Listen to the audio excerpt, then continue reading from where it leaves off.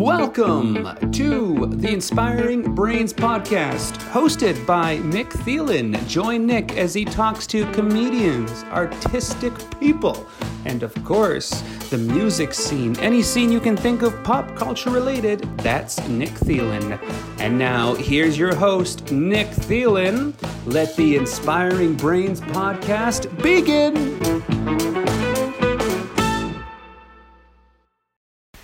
Hello, everybody, and welcome back to another episode of the Inspiring Brains Podcast with Nick Thielen. Very happy to have you on the joining me today for the show.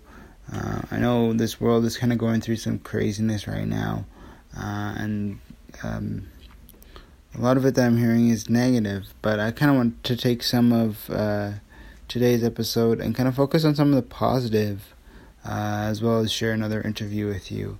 In particular, what I want to focus on is, for me as a creative artist, I've been seeing a lot of musicians, comedians, poetry writers sharing content through live stream. That's been absolutely amazing. It's kind of opened our world to this new way of sharing and opening ourselves up to new people, which is absolutely amazing. People like Howie Miller, who's been on APTN's Caution May Contain Nuts, a comedian that's been performing stand-up for 30 years himself, a legend of the scene. Is doing a live comedy show from his living room.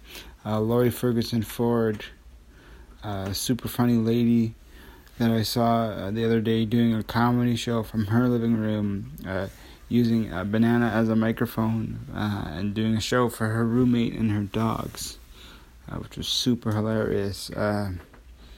My friend Gabriel Thane doing concerts every day through live stream on his Facebook.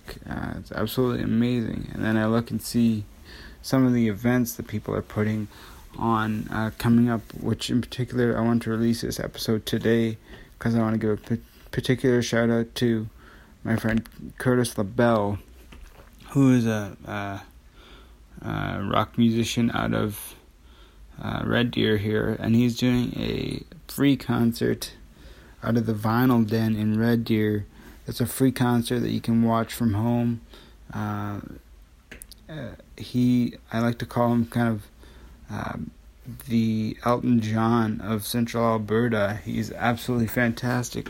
He's going to be doing a show with his big purple grand piano, drums, and a bass player, so full band,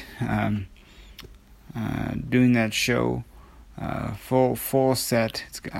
I'm so looking forward to this. I've wanted to see Curtis perform for a while, and thankfully after that I'll also be able to talk to him and talk about the experience on the podcast, and I'll be able to share that with you next week, which I'm very much looking forward to. So Curtis LaBelle is doing a concert tonight, Saturday, March 21st at 7 p.m. If you want more information, you can go to Facebook and look up Music Heals COVID 2019, or you can go to Curtis LaBelle Music on Facebook, or search up Curtis LaBelle on Facebook or on Google and find his website that way.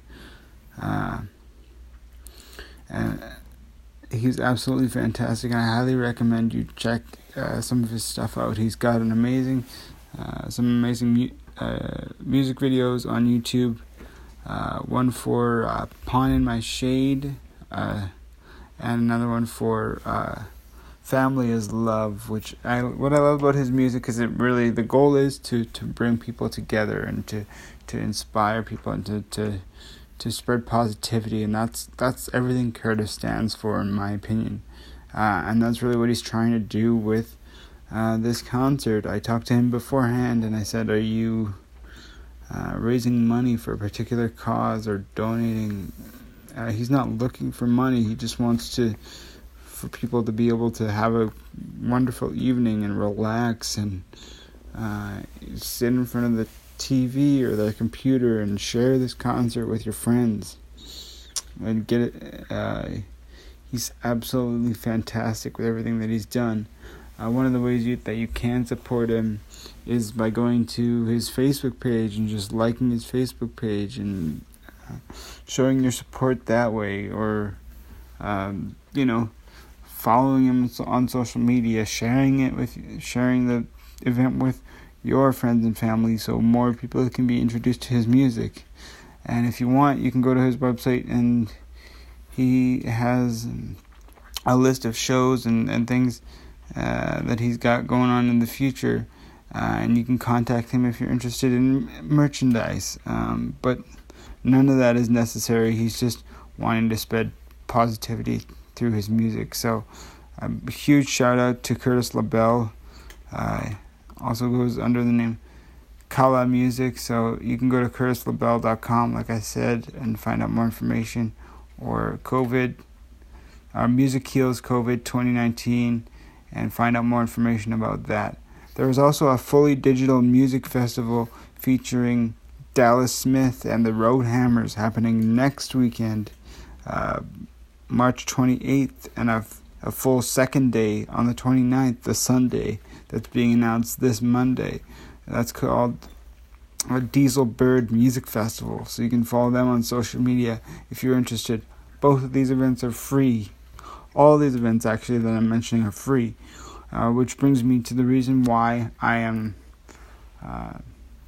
releasing an episode today is not only because of Curtis LaBelle's music show, but because I wanted to share this next man's what this next guest is doing with his time for COVID 2019. That's my good friend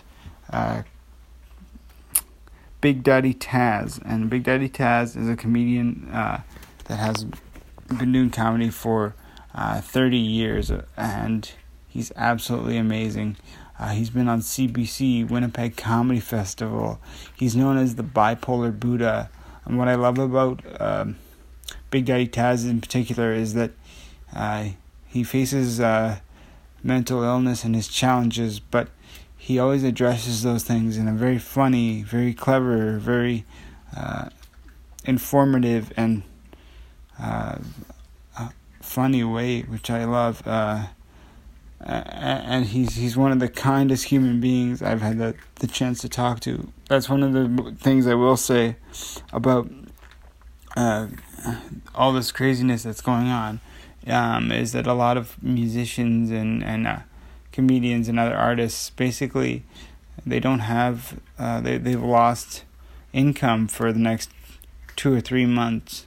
So if you can go on Facebook, like their events, or spread word about what they're doing, it helps them to promote their brand and get, because that's how we survive as artists, is we do shows and we entertain, and we can't do that right now.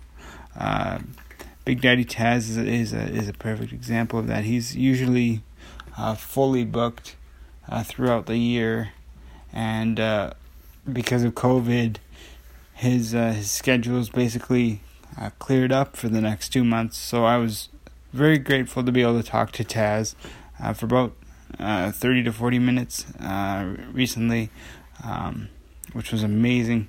Thank you very much to Tazz for all his time.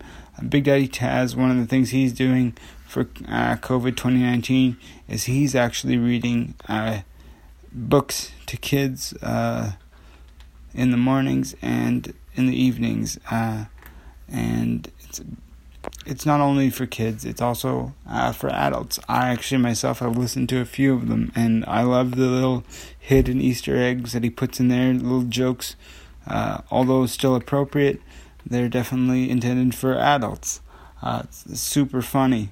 I love it. And so if you like that kind of thing, or if that's something you want to share with your kids, you can follow Tazz Norris on Facebook, or find his fan page, or you can go to Big Daddy Tazz, Tazz with 2 Z's, on Facebook.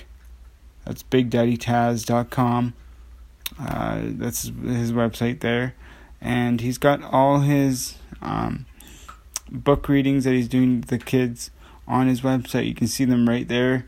You can also see videos and some of his other content and find other ways to support him. So he's an absolutely amazing guy. Super grateful for having the chance to talk to him, and I really learned a lot. So thank you very much to Big Daddy Tazz for his time. I hope you guys enjoy this podcast, and I hope if you like it, you share it with your friends. And everybody be safe. Wash your hands, and I'll talk to you for the next episode very, very soon.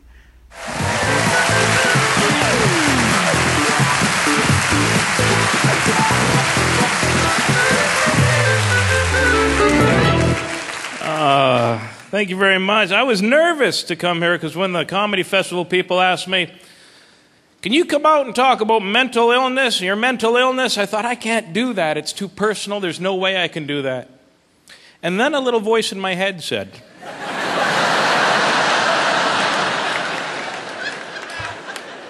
sure you can. Ask the toaster.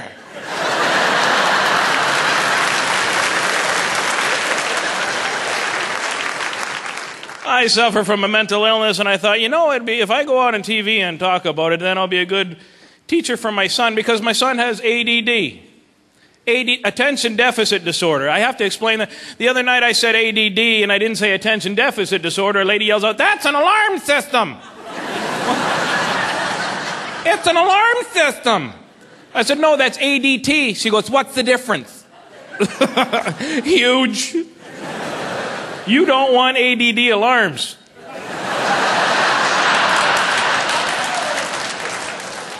There's somebody in my house and he's got a knife. I got a blue bike.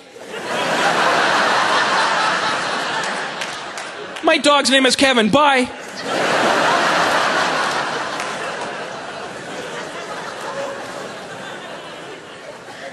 I asked my son what he wants to be when he grows up. He didn't even blink an eye. I want to be an auctioneer.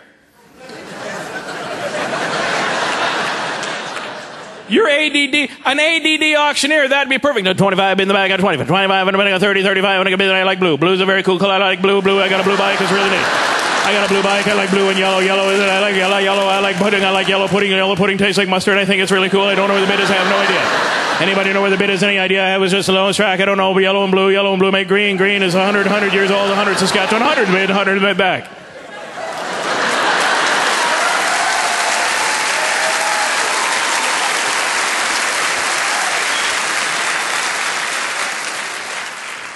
Be proud of who you are. If you got a mental illness, flaunt it. Let me explain something to you. And those of you that don't think mental illness exists, the first sign of mental illness is denial. Be proud. When you go to the airport and they go, do you have any baggage? You go, you have no idea. See that stuff floating around on there? Some of that's my mother's, but I carry it with me anyway. Hi, everybody. Welcome to another episode of the Inspiring Brains podcast with Nick Thielen. I'm joined today by Big Daddy Tazz. A little bit of a backstory about Big Daddy Tazz. He's been doing comedy for over 30 years, and he's known as the bipolar Buddha. He's equal parts comedian and motivational speaker. He likes to educate, motivate, and inspire people, and he's traveled from coast to coast across Canada and the U.S. He's been featured on CBC television, the Comedy Network, and he does corporate comedy, special events, and festivals.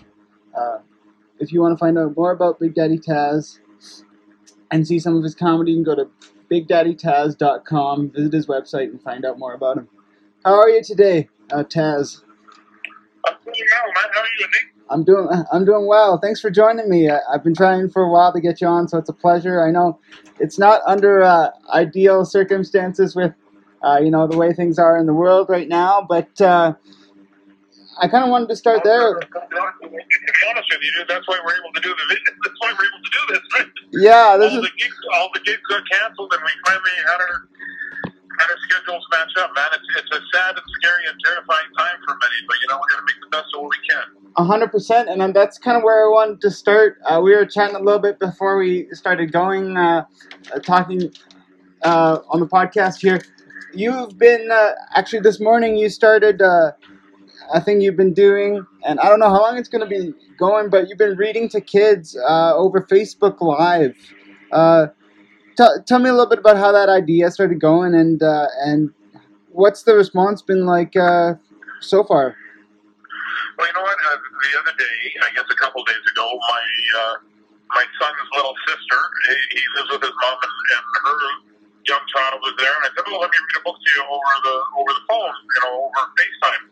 And I said, "You know what? Maybe I should do this for a whole bunch of kids, because there's going to be kids that are, sequestered at home, and parents are going to need a little bit of a break as well." Yeah. So I put it on Facebook, thinking, I'll get maybe 10 or 15 people say, yeah, for sure, and I'll read a couple of books. But dude, it was overwhelming. I had 4,400 views on the little video that I had done, and hundreds of people literally saying yes, please, and responding. And I had 150 or 200 shares, and it just ballooned. It ballooned much bigger than I thought, and then all of a sudden I got a phone call from one of the radio stations that had read about it, and then one of the TV stations came over, and another TV station came over. So I think, well, I guess I'm doing this. And yeah. So I picked a book that I've been reading to kids for a long time. It's called Howard B. Wigglebottom Learns About Bullies. It's about a little rabbit that gets picked on by these two pigs, the brother and sister pig, and how he handles it and what he should do, and how. At the very end, he realizes that he needs to talk to the teacher about it, and it's a lovely, touching story, right? So, yeah. I did it, and the response, I was not ready for the response. Every time I thought I was done answering and thanking people for their kind words, more Facebook posts came up, and I think it's already been shared, 2,500 times or something ridiculous like that, and yeah. And so we posted it to my website as well as to my YouTube channel, and hopefully kids like it. You know what? Little brother, I was so nervous to do this. I mean, I was more nervous to do this than I was any of the big galas that I've done or any of the TV stuff. Yeah, I mean, it was just me and a camera and the book. Wow. No response, nothing. Right? Yeah. People don't realize how much we need that input. Like you were saying yourself, Nick, that you just did your first online show. Online comedy show with no crowd, and it's hard. One of the TV stations said, "Hey, you know what you should do? This reading kids books is cool, but why don't you do I'll bring a cameraman in, and you can do a comedy show just straight to the camera with no crowd." Yeah. I said, perfect. Here's what we'll do next. Let's invite a band over and don't give them any instruments and see how that works, right? Yeah. He goes, what do you mean? I said, the audience is my instrument. The audience is my drummer. It keeps the time and lets me know when to react and when to do stuff. He goes, I didn't understand. I'm like, well, now you do. So, yeah. So he goes, that's a no. I go, that's a hard no. Well, I made fun of it a little bit. I was like, this isn't too different than some of the comedy shows I've done where, I was joking around a little bit. I thought one of my most memorable shows that I've done to date was going to be at a strip club in Edmonton where there were two people there who obviously weren't there to see my show. So, I thought that was going to be a memorable show for me, but then, doing the online show was a little bit weird. But like I mentioned, my fiance was there kind of heckling me, so that was nice. My first online heckle. Yeah, I don't really know how to, I didn't know how to rebuttal really, but it was fun. So, is there, there's obviously going to be a lot of, maybe some challenges moving forward in terms of what this virus and things is doing to artists and stuff. Can you talk a little bit about some of the challenges you're facing and maybe what people can do to support you moving forward? Well, it's about supporting everybody. It's about supporting all the acts.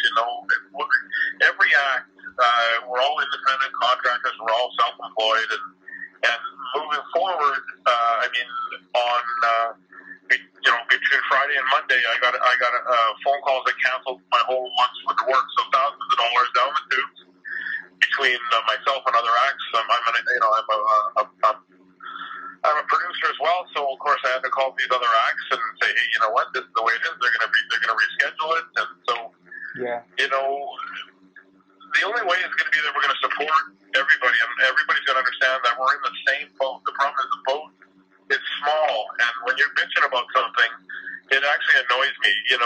Somebody was saying they got mad at the booker for canceling a gig that was 2 months away. Well, we don't know when we're going to be done being under viral quarantine, right? Yeah. Also, if everybody's under viral quarantine, none of us are working.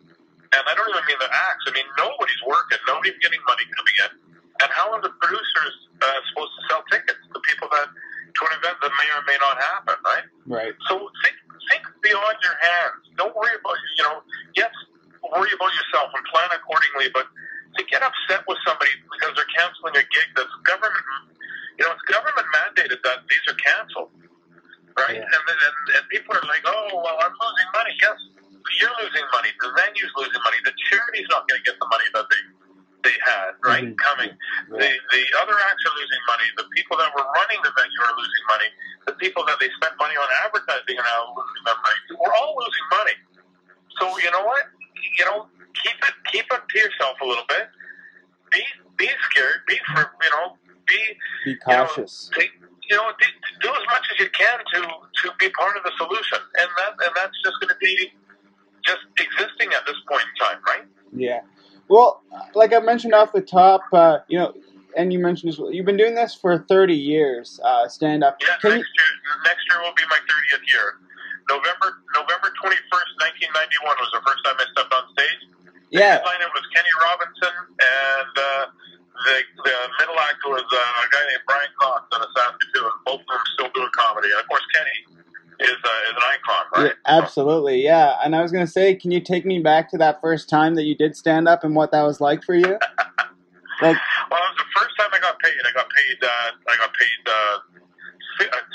or $55. Probably knowing who the booker was, it was $55.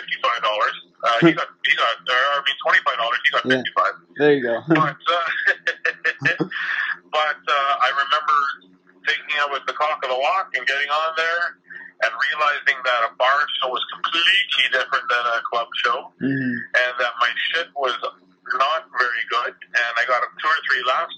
And I always tell the story, and Kenny gets upset by telling the story, but Kenny joked with me, and he said, "Listen, if you do well, I'll let you right up front, right?" Yeah. So I got on the stage and I go, "How did I do?" He goes, "Get in the trunk," he says.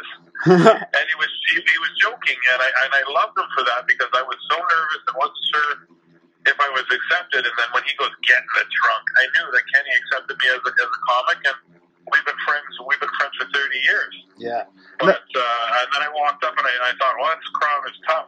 Then I walked up and watched Kenny Robinson do a show that like only Kenny can do, and these people are laughing and bowing, and the only thing they didn't do was build a statue and effigy to him. So. Yeah. Well, yeah, that's one of the things I realized about comedy starting out is it's really a community. No matter where you are, if you're doing a show out of town and you need a couch to crash on, there's usually a Facebook page or some social media associated with that, and usually comics kind of understand the grind, which is nice. Well, when I was coming up, there were very few headliners that really wanted to tell me how it was done, and I made lots of mistakes. I made some really shitty mistakes in my career, but I've always thought that the headliners that shared their knowledge were the ones that I love the most now, right? And so being supportive is really important.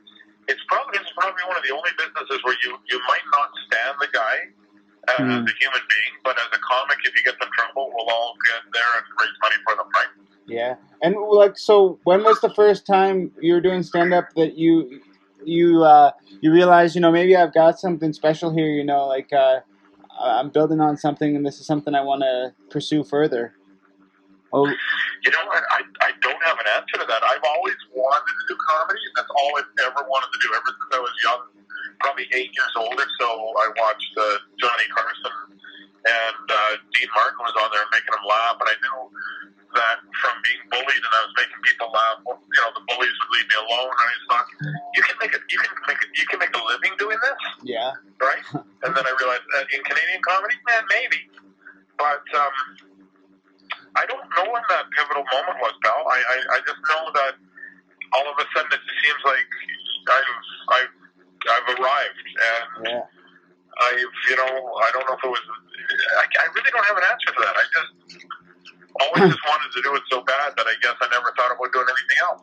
Yeah, something I've been asking kind of all the guests I've had on the show so far is, like 30 years is a long time to do comedy. I'm pretty proud of the fact that I'm still, going after, 5 years. There's, because kind of like comedy is that roller coaster of, good and bad shows, all that. But what is it for you that keeps you going after 30 years?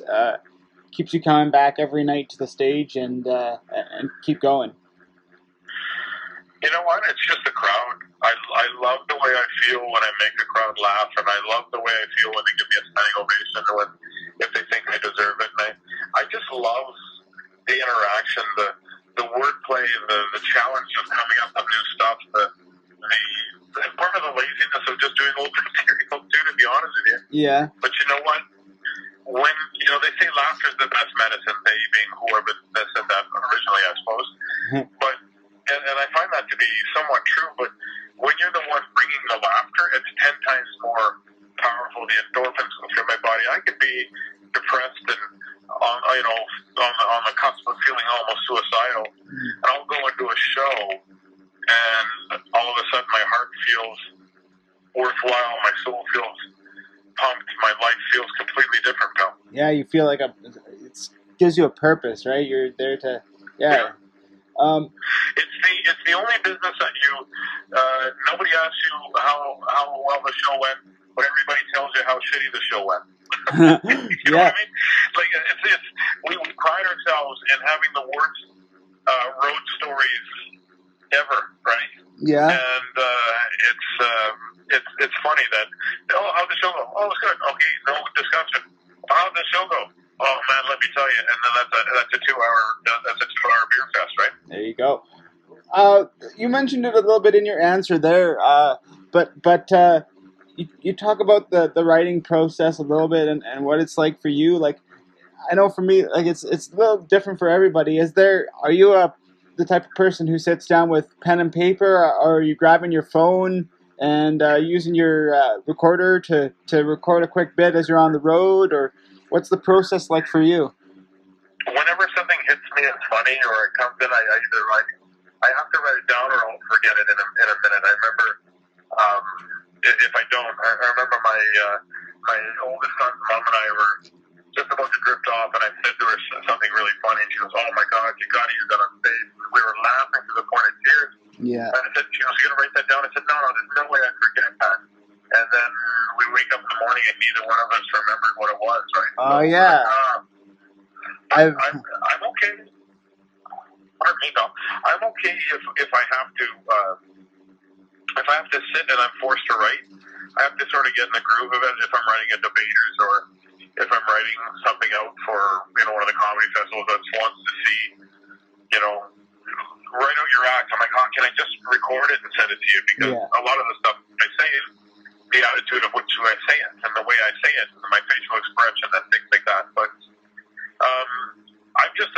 I love going on stage and just riffing, seeing where it's going, and spur of the moment. I bet you that I should have recorded. Yeah, being in the moment, and there's many times where I should have recorded my set because I get off stage and people, that was a great joke about Hot Wheels cars, and I don't remember saying that. But thanks, right? But are you somebody that's still even though you've been doing this for so long, every time you get up there, are you recording your set? Are you somebody? Because for me, am I or should I? Well, that's one of the things I've been told is that's the best way to learn, is either to have a video of your set or an audio recording, so you can compare it to past sets. Well, compared to past sets, see why all of a sudden that one didn't get a laugh, and then usually sometimes it's just one word, right? and that I've changed or fell flat on or whatever. But yeah, I do every once in a while record my sets, but I often forget to. But I believe everybody should record all the sets they're on, because nobody knows where that little nugget's going to come in, and all of a sudden. And I've also written stuff, 3 decades ago that I couldn't figure out where to fit my set, and then all of a sudden I'll be talking along and I'm like, oh, this fits here perfectly, right? So Yeah. So you still got notes and stuff from all the way back when you started? Oh, I have a box or a tote, I think, full of little pieces of paper with ideas and napkins with things written on it. And yeah, it's some of it is irrelevant, and a lot of it isn't, palatable in this day and age. But there's still a lot of shit there. Yeah. Well, you mentioned your first show there with Kenny Robinson. As you mentioned, he's kind of an icon there as well. But is he somebody maybe that's like kind of an icon, or gave you that inspiration or boost when you've been going through your career, or is there other people that have kind of helped you, or particular people that have been supportive throughout your journey? Oh, Kenny Robinson's been one of my favorite people. He's like a big brother to me. He's mentored me. He's phoned me when he knows I was down and things like that. Yeah. And Mike McDonald was a Canadian icon, and I met him, and we got along well, and we really, we toured together for quite a while in 1 year, and he would phone me on a daily basis, because we both knew that, I shouldn't say on a daily basis, sorry, we talked to each other on a daily basis when we were on the road and worked together, and then that sort of spilled into our friendship. He would call me every once in a while and say, "You still alive? Did you kill yourself yet?" I'm like, "No." He goes, "Okay, me neither. Hey, good. Okay, hope to talk to you soon." Yeah, he goes, "Well, it depends on how things are going to go, right?" Yeah. I'll let you, maybe you have to call me from a Ouija board or whatever. Like, he would say that sort of stuff. Yeah. There were other people too. Ron James was very, very lovely to me when I did my Just for Laughs homegrown. He came up and said some really nice things to me, and we've been friends for 20 years now. And then kind of a neat one was Frank Gorshin, who was the original Riddler on the Batman series, and he was an iconic Vegas act for a long time, impressionist and comic, and he performed here in Winnipeg, and he really took a shining to me, and then he took me on the road with him for a while, and it was one of my favorite things in the world was, hanging out with Frank and him telling me stories of, meeting Jimmy Cagney and working with Jackie Gleason and all the Rat Pack and Dean Martin, and just being in that era. So it was great for him to take me under his wing and give me the confidence that we needed to take it to the next level. Yeah. And I know, like, you live in Winnipeg. Is that where you first started doing stand-up? Or? You know what? I lived in Calgary. During the Olympics, I went to Calgary and was a security and a bodyguard there for the Olympians in '88. And I just stayed there, and I was bouncing at a pub there, and I sort of just liked that sort of a lifestyle. Get up late in the day and go work out, and then go to the bar. And I was drinking pretty heavily back then, so it was a win-win situation for me, right? So then the opportunity came for me to do comedy, and I did a contest and did pretty well, and just never stopped pursuing it. There was a little comedy club called Jester's Comedy Club back in the day that was there, and they were looking for a sound guy. So I went and I did that, and then they let me on stage, and the first time I stepped on stage to do any kind of comedy was at the bar that I was working at, called Three Cheers. Had every once in a while, every month or so, there was a comedy night. The headliner, and I can't remember, it was somebody from the States, I can't remember who it was, came and did a set, but they didn't have an opening act, and they said, "Oh, Tazz will do it." So I went and I did it, and it was just I just caught the fever, right? Yeah.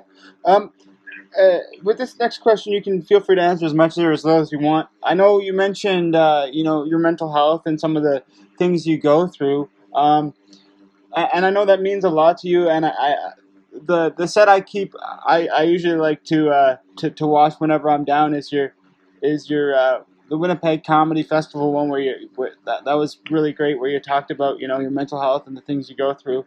The one where Mike Smith Bubbles opened up the whole show, yeah? Yeah, I like to watch that. Do you find have people in general like been pretty receptive of that, or comics in general are pretty understanding, or? Well, you know what? At the beginning, not as much, right? People didn't know, and I literally got some hate mail from people, not from comics. There were a bunch of ingrown wart-ass hair people that were comics that were kind of assholes to me about it, and I just moved forward and realized that their opinions meant nothing in the grand scheme of things, right? They're like an etch-a-sketch and shake it, they go away eventually. But these at the beginning, it wasn't as easy, but I still did it because I knew if I didn't do it, who was going to do it, really, to be honest with you? And I knew once I opened up that big old bag of worms that there wouldn't be any closing it, right? So, and you know what, I'm very flattered, pal, like you say when you get down, you watch that video. It's one of my favorite times to have ever stepped on stage because it took a while for me to convince them to do the show, and to do the show and to have just have me talk openly about my mental health. They didn't put everything. I talk way more than they showed, of course. Yeah. But now I go on stage and I talk openly about me being sad and my suicide attempts and my depression and my anxiety and my outrageous anger that I used to have. And I'm not the same cat I was back then. I am I'm a lot more peaceful. I'm a lot more at peace. Mm-hmm. And especially with myself and my emotions, man. Yeah. I mean, that's one of the things I love most about that particular set. It's just like, you can tell like it's raw and honest and like real, but there's comedy in it. Like it's well crafted, but it's also like honest and it's funny at the same time. And you can tell like the audience's reaction is just like real and very appreciative, I feel like. So. Well, I didn't even know I was going to start that set. Dean Jenkinson was back, who's another comic who's now the artistic director of the Winnipeg Comedy Festival. I said, dude, I don't know how I'm going to start my set. And as I walked out, I went, I have an idea. And it worked out well when I said, he came and told me to talk about my mental illness, to be a good role model for my son. And I said, I can't do this. There's no way I can do that. And then a little voice in my head said, hey, again, ask the toaster. And that was on the fly where I thought about that. And it's one of my favorite opening lines of any of the festivals I've ever done, any TV I've ever done. That one right there, just right away put everybody at ease. They know I was going to be talking about my mental health, and they were, they were happy with it, right? Yeah. 100%. One of the things I wanted to ask you about in particular is, I've been doing comedy myself for about 5 years, and I'm kind of at this point where, I'm doing, 5s or 10s or 15s, sometimes doing like a headline spot and open mic, but what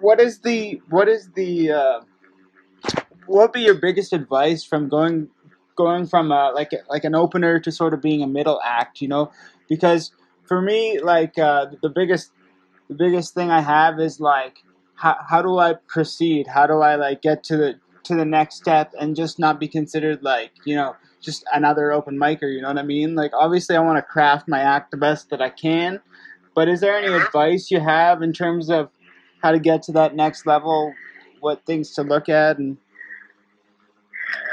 well, my only advice is don't go forward before you're ready. Right? So if they want you to do 15 minutes, have 30 or 40 minutes, because what's going to make you popular with the crowd and the bookers and your fans is consistency. So if you go into a situation and you need to do 15 minutes and you only have 15 minutes that you can do, right? Yeah. And if the crowd's not buying it, you've got nothing to back up on. You've got no backup. You've got no right. You soiled your shirt. You got nothing else to wear, right? Yeah. So and don't worry about what other people are doing. Don't worry about how other people are doing. Don't worry about the chances they've got. Have the confidence to move forward and, sell the stuff to the crowd and know your limitations. If you're a dirty comic, don't, and I don't mean, and I don't, and Yeah. I just, in the shows that I book, I can't use comics that are blue in that because I book these squeaky clean corporates, and I book places like these fundraisers that are in some highly religious places, right? Right. So just know where your feet are to be, right?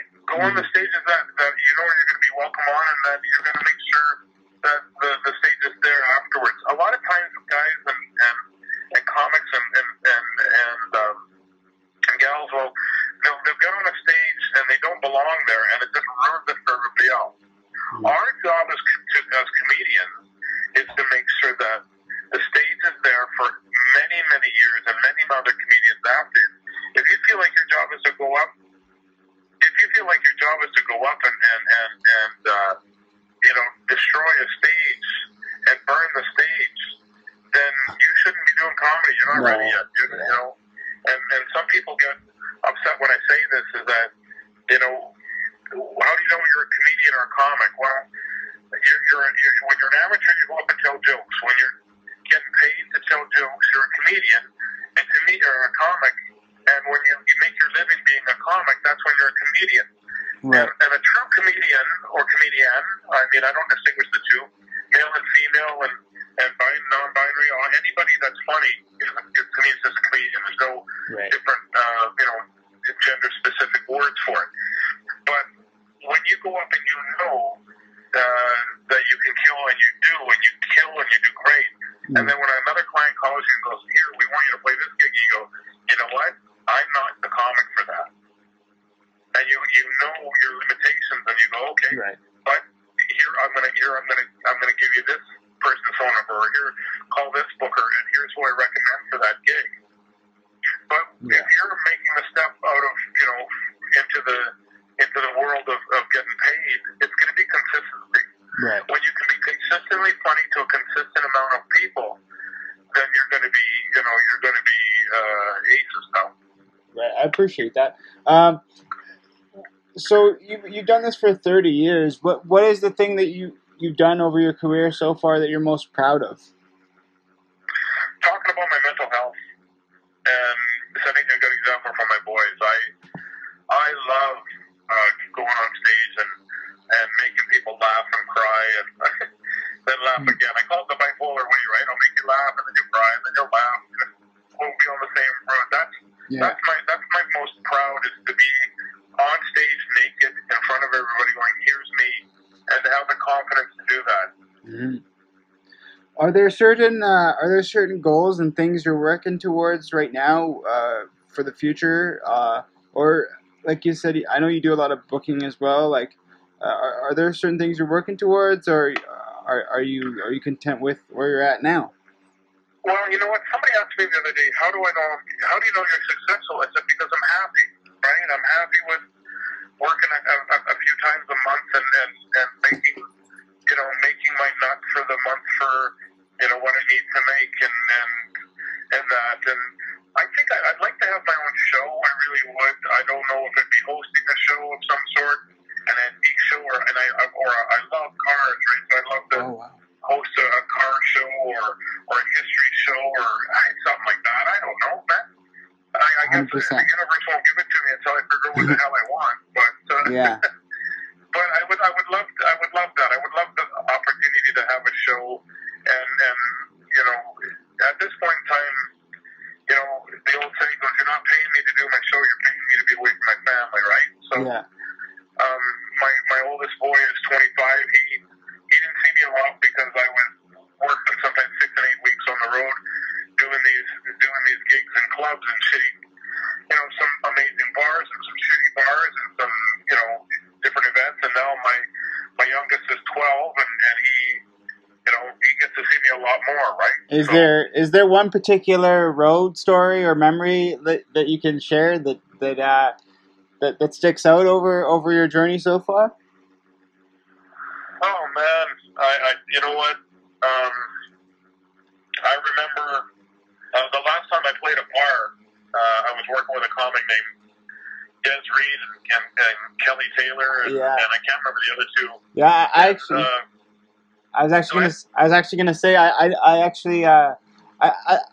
know them fairly. I recognize the names. I know. I initially like kind of heard about you and got in contact with you through Amy Trothamuk because she was doing the comedy. Yeah, 100%. Yeah, So Breakable Amy. Yep. there you go. Yeah, Amy and I are pretty close, and she was doing the Rocky Mountain Comedy Festival there, and I was doing some shows in Calgary and visiting her, and then she's got some posters up with you on there, and I said, "Whoa, well, because I remember my first introduction to comedy was really the Comedy Now specials, and I remember yours and Laurie Ferguson Ford's and Daryl Max. Those kind of comedy specials are the things I remember seeing on TV when I was growing up.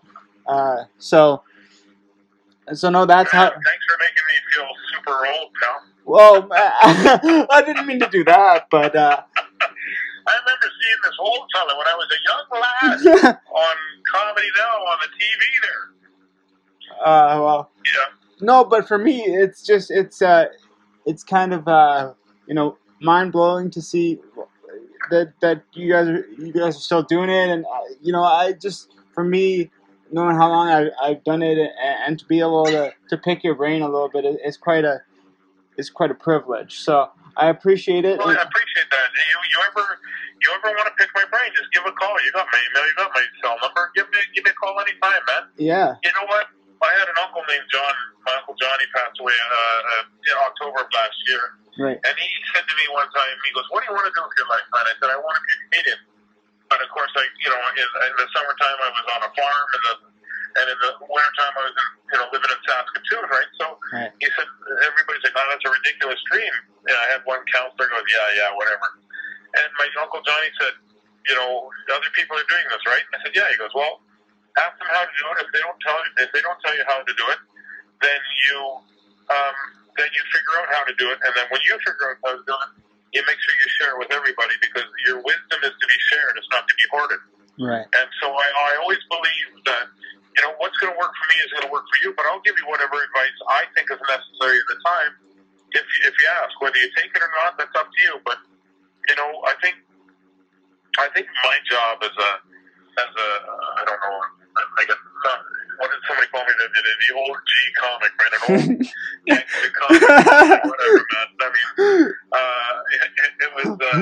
I think my job is to give you anybody advice. You being an up and coming comedian, the advice so that you don't have to fall into the same pits that I did, right? Yeah. You don't have to.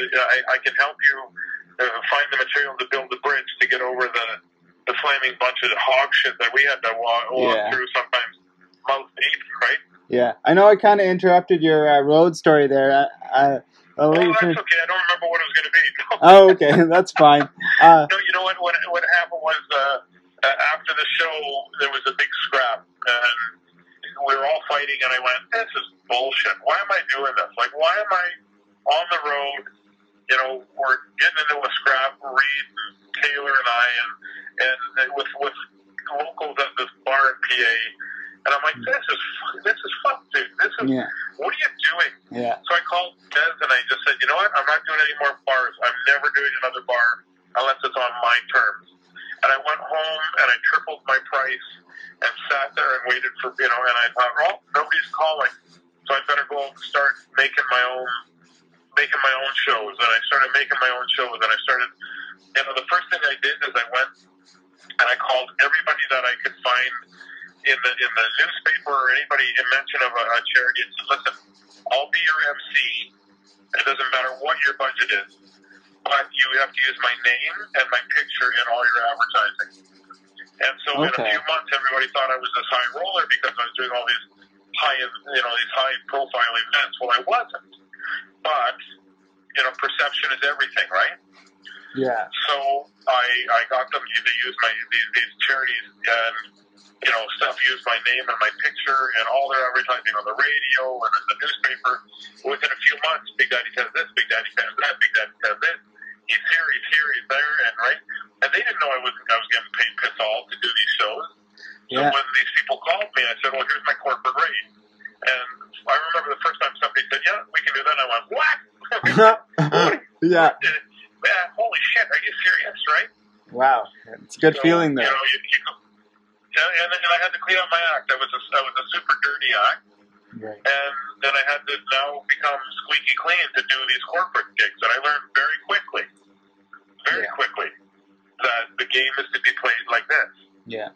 And sometimes people shit on me, pal, because they say, "Oh, you're doing corporate. You're they stifle your art." And here's what I say to that: the art part of being a comedian is creating the comedy. Mm-hmm. The business part is learning that you're working for somebody else. And so it's like it's no different than being an artist. Say you want to do nothing but nudes, so you paint all these nudes, but you're still really good at painting landscapes too. So somebody comes along and goes, "Okay, well, I see you painted some landscapes, and I see you painted a bunch of nudes. Well, we're going to have my art gallery is a very conservative part of Soho, so we want all your landscapes."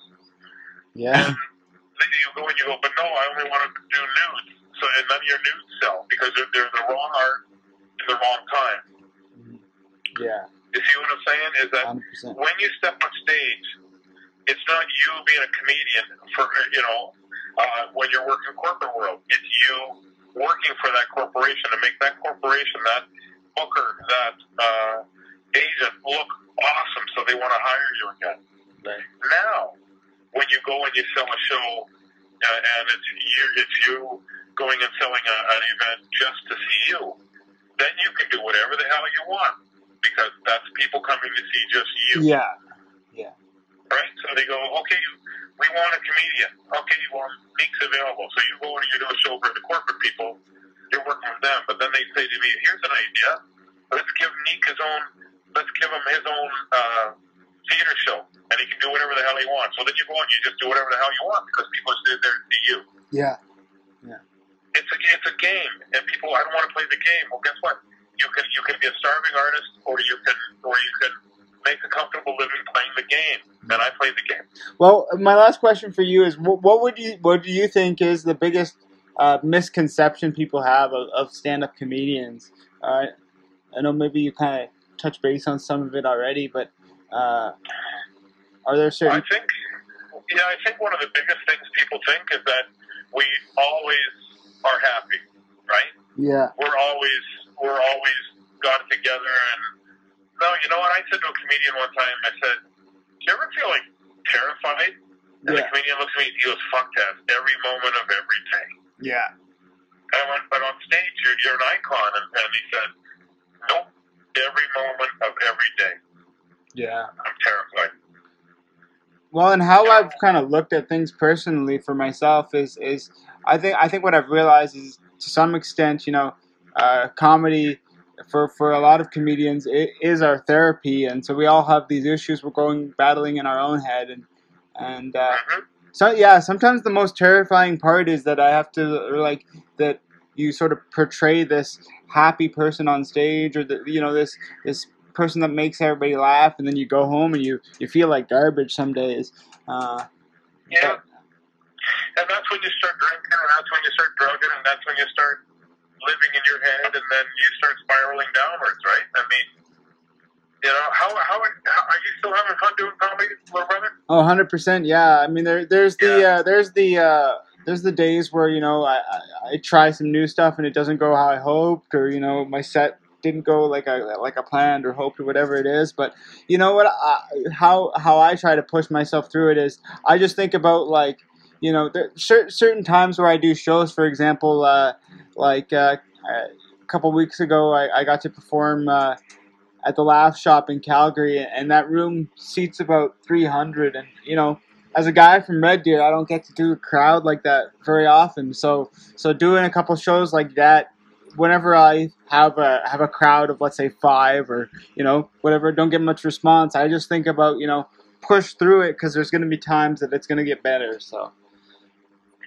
And you know what, buddy? And to be totally honest with you, the shittiest day of doing comedy still beats the best day of working in an office. Yeah, 100%. Yeah.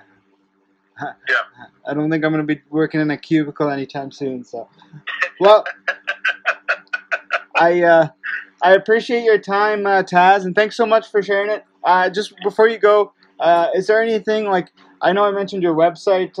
BigDaddyTazz.com. Is there anything? I know you're reading the books to kids in the mornings at 10:30 in the morning, and they can follow you on Facebook. And I don't know how long you'll be reading the books for and stuff. But is there anything? Today was the first day, and we'll do it. We'll do it. If the response is there, I'll keep doing it. Right. So yeah. Even past this, this setback we're having in the world right now. Hopefully. All right. Well, I appreciate it, and hopefully one of these days we can meet in person and share